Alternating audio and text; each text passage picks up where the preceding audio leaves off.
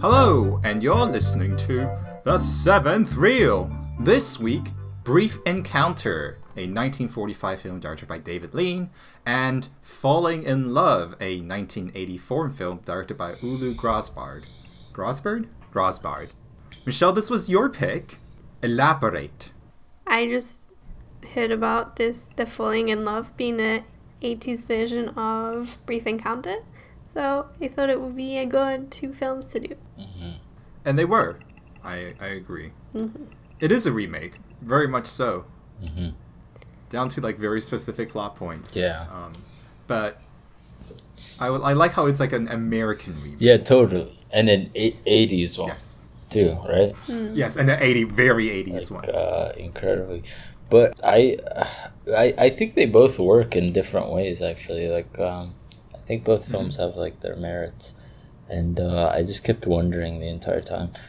Well, obviously we'll get to the which one you liked later, but Michelle, what did you like? Okay, so you picked this one. You know David Lean. You've probably been like, okay, that's a good filmmaker, and then you're watching the remake. What did you like? Did you think it was just a remake, or did you see it as its own thing, or what? I'm curious about that. Well, I've seen Brief Encounter before. Okay.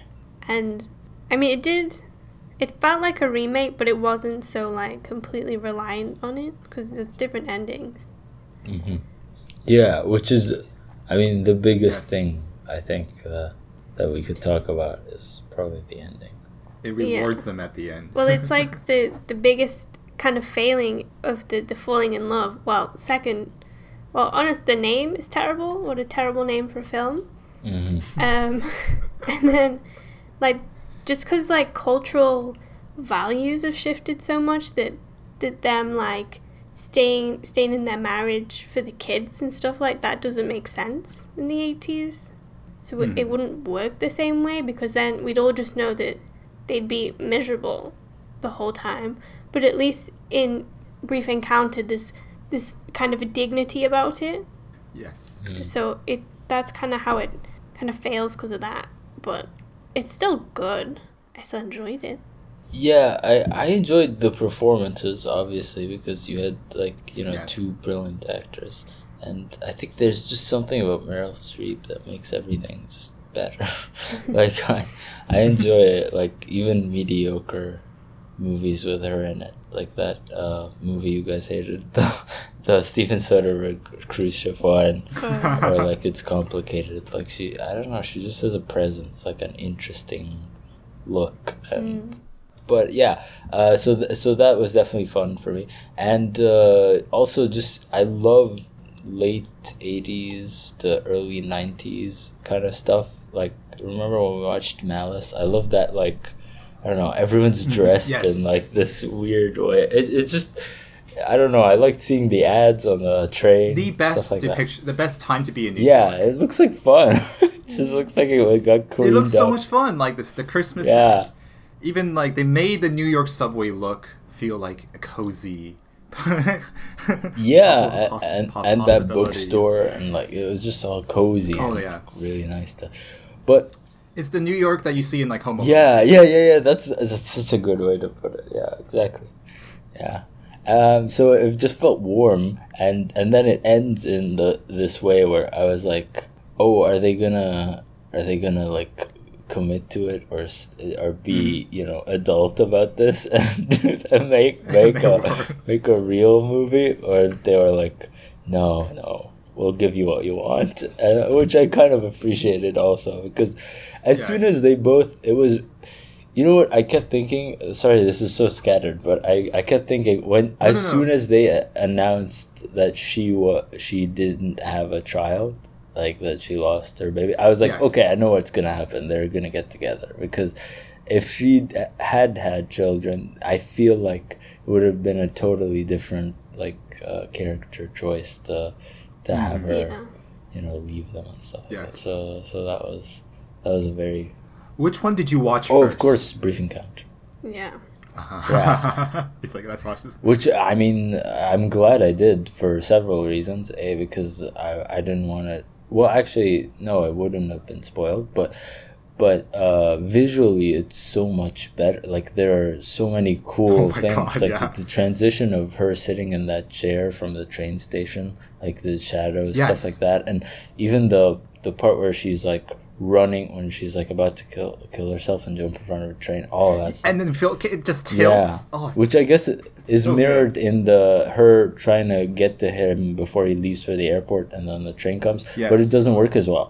It's not like as thrilling. It doesn't. That's when I realized, like, oh, it is a remake. Yeah. That's when because they're doing that exact same thing, but not as well. Yeah. Yeah, exactly.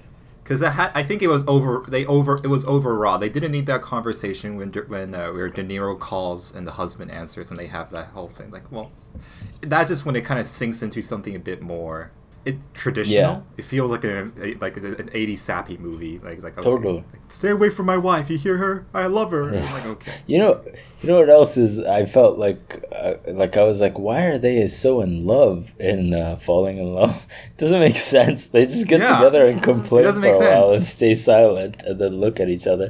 While in Brief Encounter, they're actually having fun. Like it looks like they're having a good They time. have so much fun, and you realize like that's why they. Oh.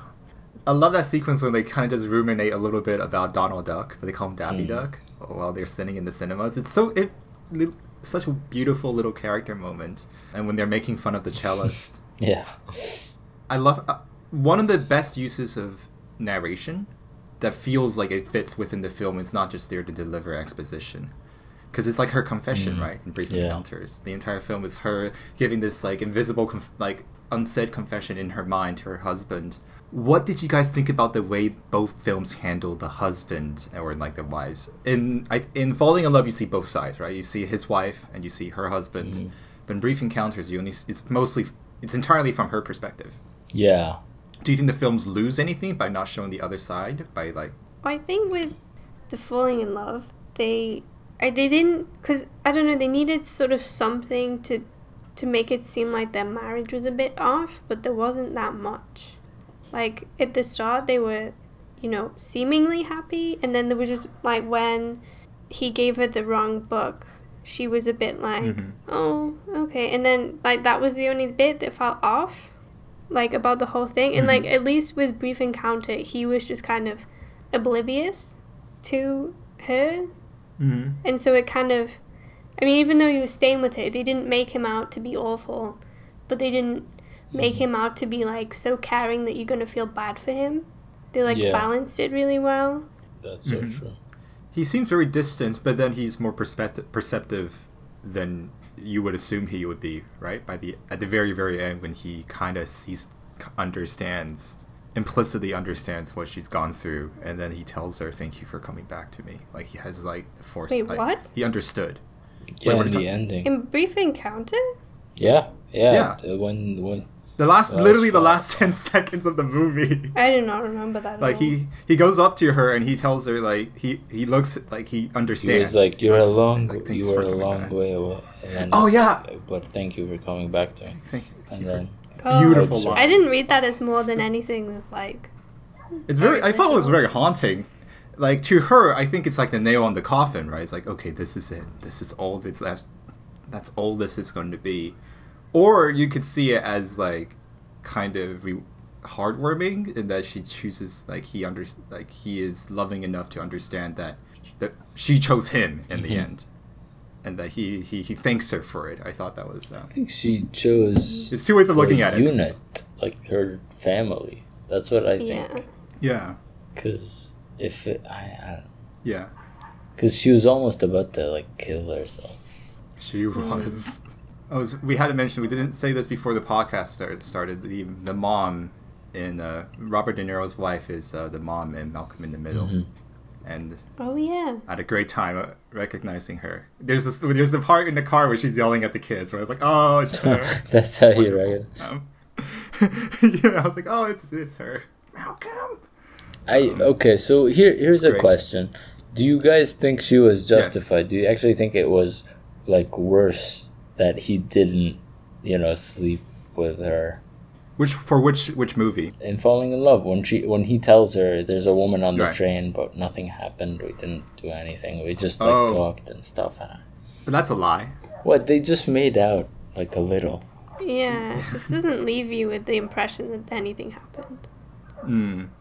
I mean, I think it just shows that, like, their marriage wasn't great, and this is kind of just, like, the pushing point that they needed to break it off, maybe. But it does, like, when you just say, oh, well, I just had some nice conversations, and I kind of like this person from a train, then you get divorced because of that. That's a bit ridiculous, but...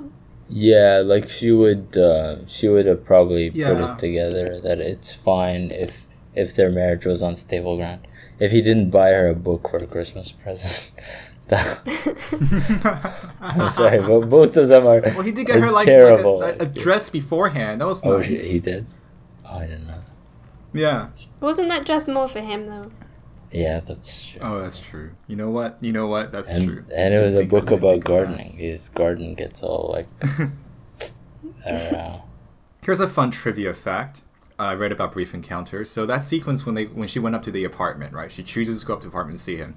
The actor had a lot of like trouble figuring out why they wouldn't immediately start sleeping with each other.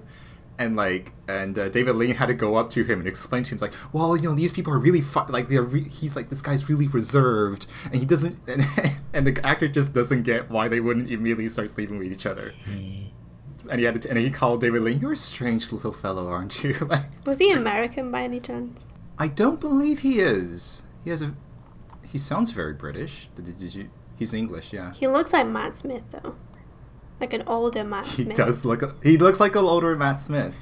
I like how both of these films have, well, it is about married people. They do star like older, like it is an older couple, right? Especially in Brief Encounters, you can tell they're both like more middle aged. Yeah, they have wrinkles. And that kind of, they all have wrinkles. That's true. And that kind of makes their youthful energy all the more like this is what they long for. This is what they missed. Both of them. When I missed. saw her, I was like, whoa, hot mama. I mean, she was fine though. But I guess it was just like yes. her, like, you know, just being. Mm-hmm. I don't know. I wouldn't have like thrown away my whole life. But I guess that's just everyone has their own taste. That's just. What do you guys think about both of these films? In the end, they use trains as their main motif. Well, that's how they both met. They meet on the train because his car is all... It's so odd watching Falling in Love after watching Brief Encounter, because when he's like, yeah, there's a job in Houston for you, Frank. I was like, oh, okay. I see where this is going. Exactly. But yeah, the trains, yeah, they both meet on the trains because his car isn't working, because this is like, they had to justify why he would be taking the train. And she lives in the suburbs, but her dad's sick. Yeah. The dad being sick is something that's new and unique to that one. So I guess that's something. I didn't like, you know, when she was at the funeral and she had to leave. Right. Oh my god. Yeah. Panic Yeah, I didn't attack? like that either. I felt like he was restraining a dog. Like, it was like, no, Yeah. stay. Oh my god. It was so odd. Odd choices here. Yeah. I thought the idea of what the trains are... I kept trying to figure out what the trains are supposed to symbolize. I think in Brief Encounters it's relevant to the title, right? It's these fleeting... The train comes and it goes. They go in different directions. It's like an in-between place that Yeah. usually you don't, like, it's not a significant part of your life being there, Yes. but then a significant part of their life happens there. Yeah. And the fact that she tries to, the train is what she almost jumps in front of to kill herself at the end. I really liked at the start of Falling in Love, they just kept like walking past each other and just Yeah. not meeting at all. Yes. And then when they have that phone, they're both on the phone, and it sort of Yes. feels like they're having a conversation between each other, but they're not. That's like Oh yeah, that was cute actually. There's an artwork by Christian Marclay who basically does that. He just cut a load of people talking on the phone from films, and then the next cut after it will be like an answer from a different film, and it creates this whole narrative of just random things. Ah. I really liked that, and they kept doing the phone thing until like they gave up towards the third act of the film. Because there are other sequences where you see her calling him or him calling her, and the camera stays on him, stays on them, and you can kind of infer like it just keeps it in the entire conversation just based on what they're saying, but also their expressions. Falling in Love got less and less engaging as it went along. Do you guys agree? It started off really strong. I thought it started really, really strong. But then, I guess it's because it shows its hand as like a real obvious remake of Brief Encounter when the same plot points really start like popping up. But it's, like I said before, executed with American schmaltz. So. Yeah, I mean, it does get weaker as it goes along. Whereas I think Brief Encounter keeps building and building. Perfectly paced. And that's the difference between a movie being like, 80 minutes? 80? Brief Encounter was very, very short. It was like, 90 minutes? Oh, that's what I loved about it. I was like, wow, that was so short and so much happened. 87 minutes. And this one, a remake, runs 20 minutes longer. That's what happens. I really like the music. Oh yeah, the music. Let's talk about the music. And both of them. I really like both of them. The Rachmaninoff soundtrack for Brief Encounters was awesome because the piano at the end feels like a cascade, right? The way it keeps building it, it's like it follows. It's a literal torrent of emotions and alongside with and it like flows alongside the main character. Like a train. I love the schmaltzy the very, very schmaltzy soundtrack for Falling in Love with the full orchestra. I love that. I really felt it dated it. I miss though. I felt like it was like, okay, this is from the 80s, and it will stay there. It was. Yeah. That's fine if it stays here, I think. Yeah, I guess so. As just like because it's like a time capsule at that point, right? It's a different New York you're seeing for. I think it looks like a very different. New York. I love the clothes. Yeah. Yeah, it's a different America. It's the perfect level of modernity before cell phones kicked in and we stopped talking to each other. Yeah, it was like I think it's that like kind of approaching the 90s like economic boom and them not having too much like going on. It just felt like it was just like a fun time to be in New York. But compare this to like I was thinking like this is a idyllic New York, but compare that to the New York you see in Taxi Driver, which was just a decade before. There's a huge difference, like the optimism. Well, New York's a big place. Yeah, it could be different areas, but you get the general like kind of view of it being like, okay, it's this dirty like crime-ridden place versus it's where all these like up and coming young professionals are just like hanging out and buying books and and like having lunch. Yeah, or brunch.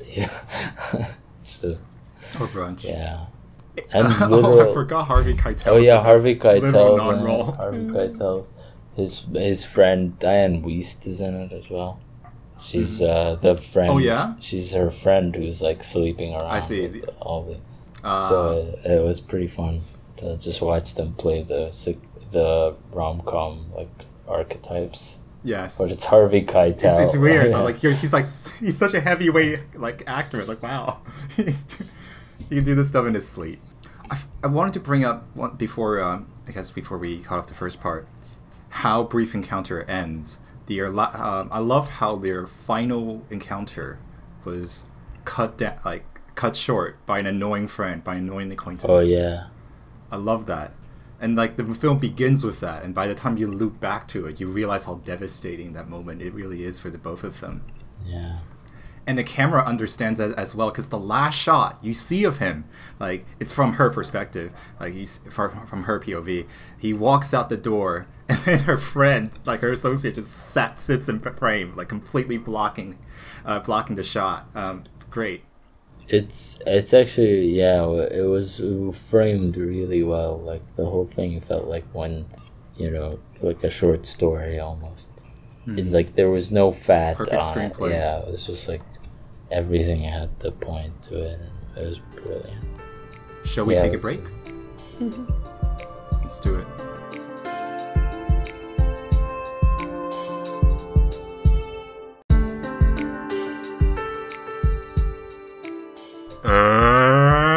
we're back! Now, step right up, ladies and gentlemen, 7 reels. Let's rate them up. Who wants to go first? I mean, I could go. I'm gonna go 5 and 2. 5 Brief Encounter, 2 Falling in Love. Not Wow. to say that I didn't like Falling in Love that much, but I think Brief Encounter is like, you know, a masterpiece, or like one of the, like a really good film. Like it's art. Yes. The other one's just a movie. It's a good movie, but you know. I'm in agreement. That's mine too. What a cliche. I feel the same way. That's Well- fine. I wouldn't even go get... Yeah, I think going 6-1 is too harsh because I feel like Falling in Love is still a good time. I agree Alright. with that. Yeah, so we're all in agreement here, which is boring. It's fine. Moving on. Sorry, sorry guys. What have we watched this week? So, what have you guys watched this week? We watched Jackass Forever. Oh, we also watched this. I think that's I guess we also watched The Staircase. I think that's more interesting to talk about. Okay, the Let's talk about The HBO Staircase. show? Jackass Forever is good. It's good. It's a fun time, but Okay, yeah, but the staircase. So does it do it justice? It's fascinating. I heard okay. For one, it's the same director as The Devil All the Time. So there's an actual director behind this, and there's an actual like genuine. It feels more like watching a movie than you are watching just another one of these like true crime shows. It's really cool piece of almost metafiction because it involves the story weaves in the documentary crew that made the original documentary, The Staircase, that released in like 2004, and then it delves into how the documentary crew, what they're doing, the film they put out can influence like the ultimate like decision, like because you don't really at this point you still don't really know if he actually did it or not. I don't think anybody knows. Only he does. I don't think it's the filmmaker is interested in knowing if he did it or not. What the show is actually about is about how like different groups will try to use what the information available to come to their own different variations of what the truth is, and like how like the documentary crew by making that documentary they are in turn casting judgment whether they want to or not. Yeah, and I can see why the actual documentary people were because I think they provided guidance and advice to the director of this adaptation, and once they saw the recent episodes, they got really upset. Yeah, I could imagine that. They're like, well, you're implying that like we shaped like we were casting like our like. Yeah. I mean, it's I great. started the We're- original documentary like a few years ago. Did you? And like, because the first 5 minutes, it just shows you like her lying at the bottom of the stairs. I think it's a recreation of it. And like, because there's so much blood, I was just immediately like, well, obviously she's been murdered. Case solved. Turned it off. It's an 8-hour documentary, That's it, so I that's didn't want that. to like stick around to find that Oh my out. god, I'm shocked. Yeah, he did. And then And now I'm like, oh, I guess it was kind of interesting. What this show does do Yeah. is shows you two different variations of what could have happened, and both of them are played completely straight, and both of them are shot and like constructed believably enough that you can't buy both versions as what actually happened. But apparently, there are more variables being introduced in the recent episode, so we'll see.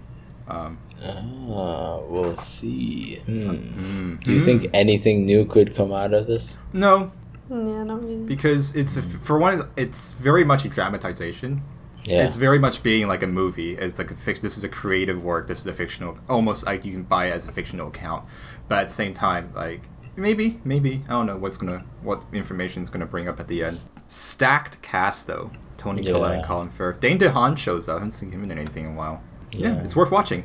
Well, I mean that could be interesting. You want to hear my staircase story? What's your staircase story? So I watched 10 minutes of it when there was a mini series that came out on Netflix a few years ago, and Tobias was sleeping over. He was like, "We should watch this." So I watched like 10 minutes of it. And I was like, you know what? I'm too tired. I gotta go to bed. So I went to bed and woke up the next morning, and he was on the last episode.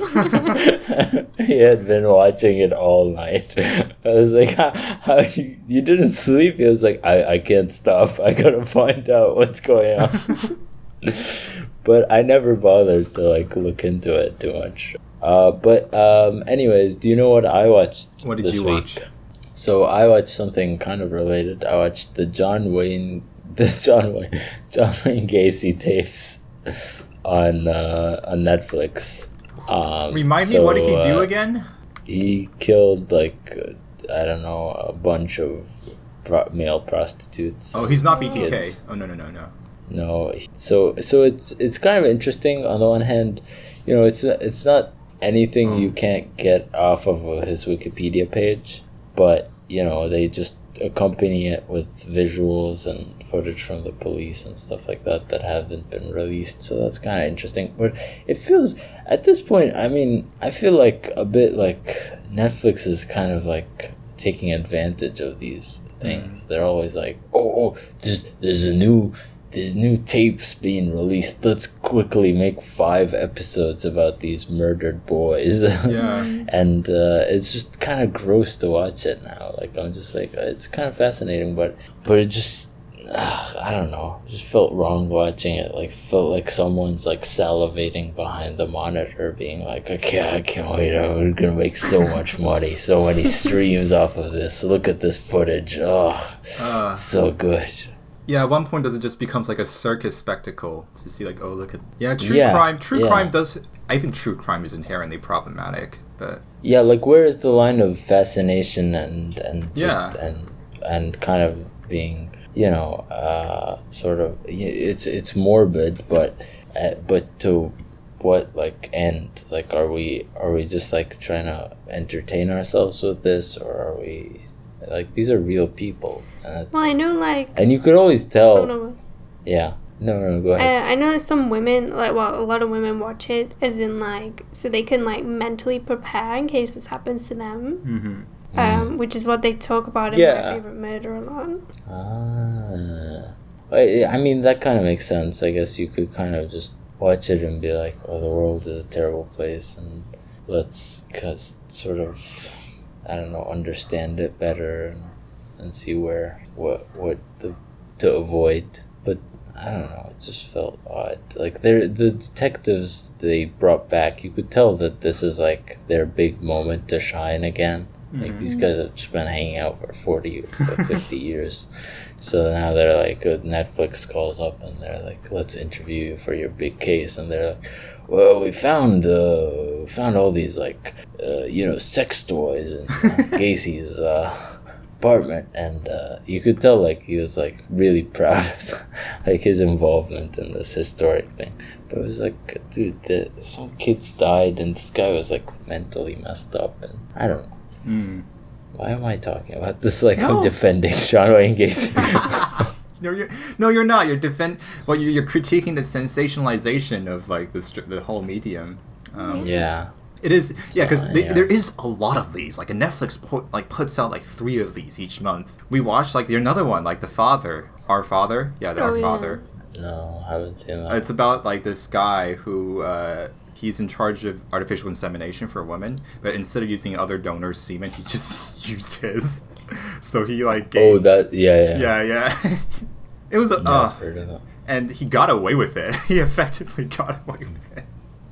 That's how the documentary ends. I mean, I guess some of it is literally like the staircase where it's helping a case. Not always, but sometimes. Because I know, like, have you ever seen the Gabriel Hernandez one on Netflix? No.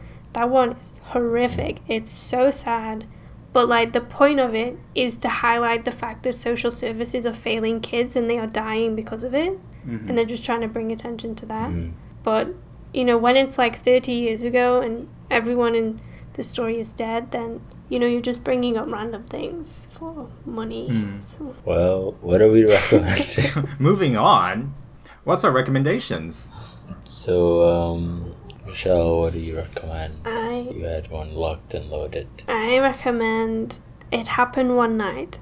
I think it's 1934 4 with Clark Gable and Claudette Corbett, something like that. Yeah, I can't remember that much. I think they meet on a bus and then, yeah. It's very cute and very funny. Mm-hmm.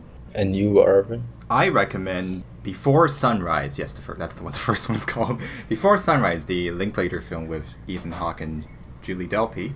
And it's also a film about these fleeting moments, of possibility. And I more so than the other ones, because at the end of this one, they don't know if they're gonna meet again or not, and the audience doesn't know if they're ever gonna meet again or not. So that kind of makes their time together and our time with them even more special. So yeah, that's my recommendation. Yeah, it's a good one. I'm gonna recommend Top 5. Chris Rock and Rosario Dawson. That's good. The movie. I honestly think it's good, and I think it's overlooked for. I think it's like a pretty nice movie. It's a good film that Chris Rock, I think, put some effort in, because he was doing a play, and I believe, who's that guy? Scott Rudin, the guy who got canceled recently for berating assistants. Wait. Okay. He told Chris Rock, you're just sleepwalking through your career. You should probably do something worthwhile.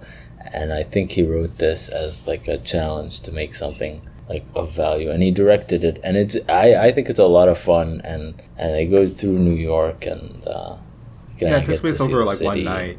Yeah. And the top 5 is referring to the top 5 rappers that he asks and stuff like that. So pretty fun. It's a great blend of comedy and drama without having the third act become a miserable slog, all those Yeah, I liked it a lot. All right, that brings us to our next week's choices. Yusuf, you have the floor this time round. Yeah. So I'm gonna pick another movie that Arvin disapproves of. Okay. You'll see why. You'll see why. Okay, I'm not gonna say anything. You'll see why. We're doing Vincent Cassel Double Bill, and it's about taking justice into your own hands. So we're watching La Haine. I don't know if that's pronounced that way. La Haine. And Irreversible. Oh my La Haine and Irreversible. It's gonna be very fun, I think. You'll see. Don't say I didn't warn you. Everybody who's seen the film knows what I'm talking about. Okay. You'll see. We'll see. You'll feel ashamed for your words and deeds. Can't wait. Alright, I'm excited. Alright, that wraps it up for this week. Join us next week, ladies and gentlemen. Stay safe and keep it real. Bye. Bye. Bye. The Seventh Reel is hosted by Arvin Huang, Michelle Hassel, and Yusuf Al-Bashir. Logo by Joe Conti. Our ad break music is composed by Yusuf Suilam, and our outro music is composed by Yahya Al-Bashir. Thanks for listening.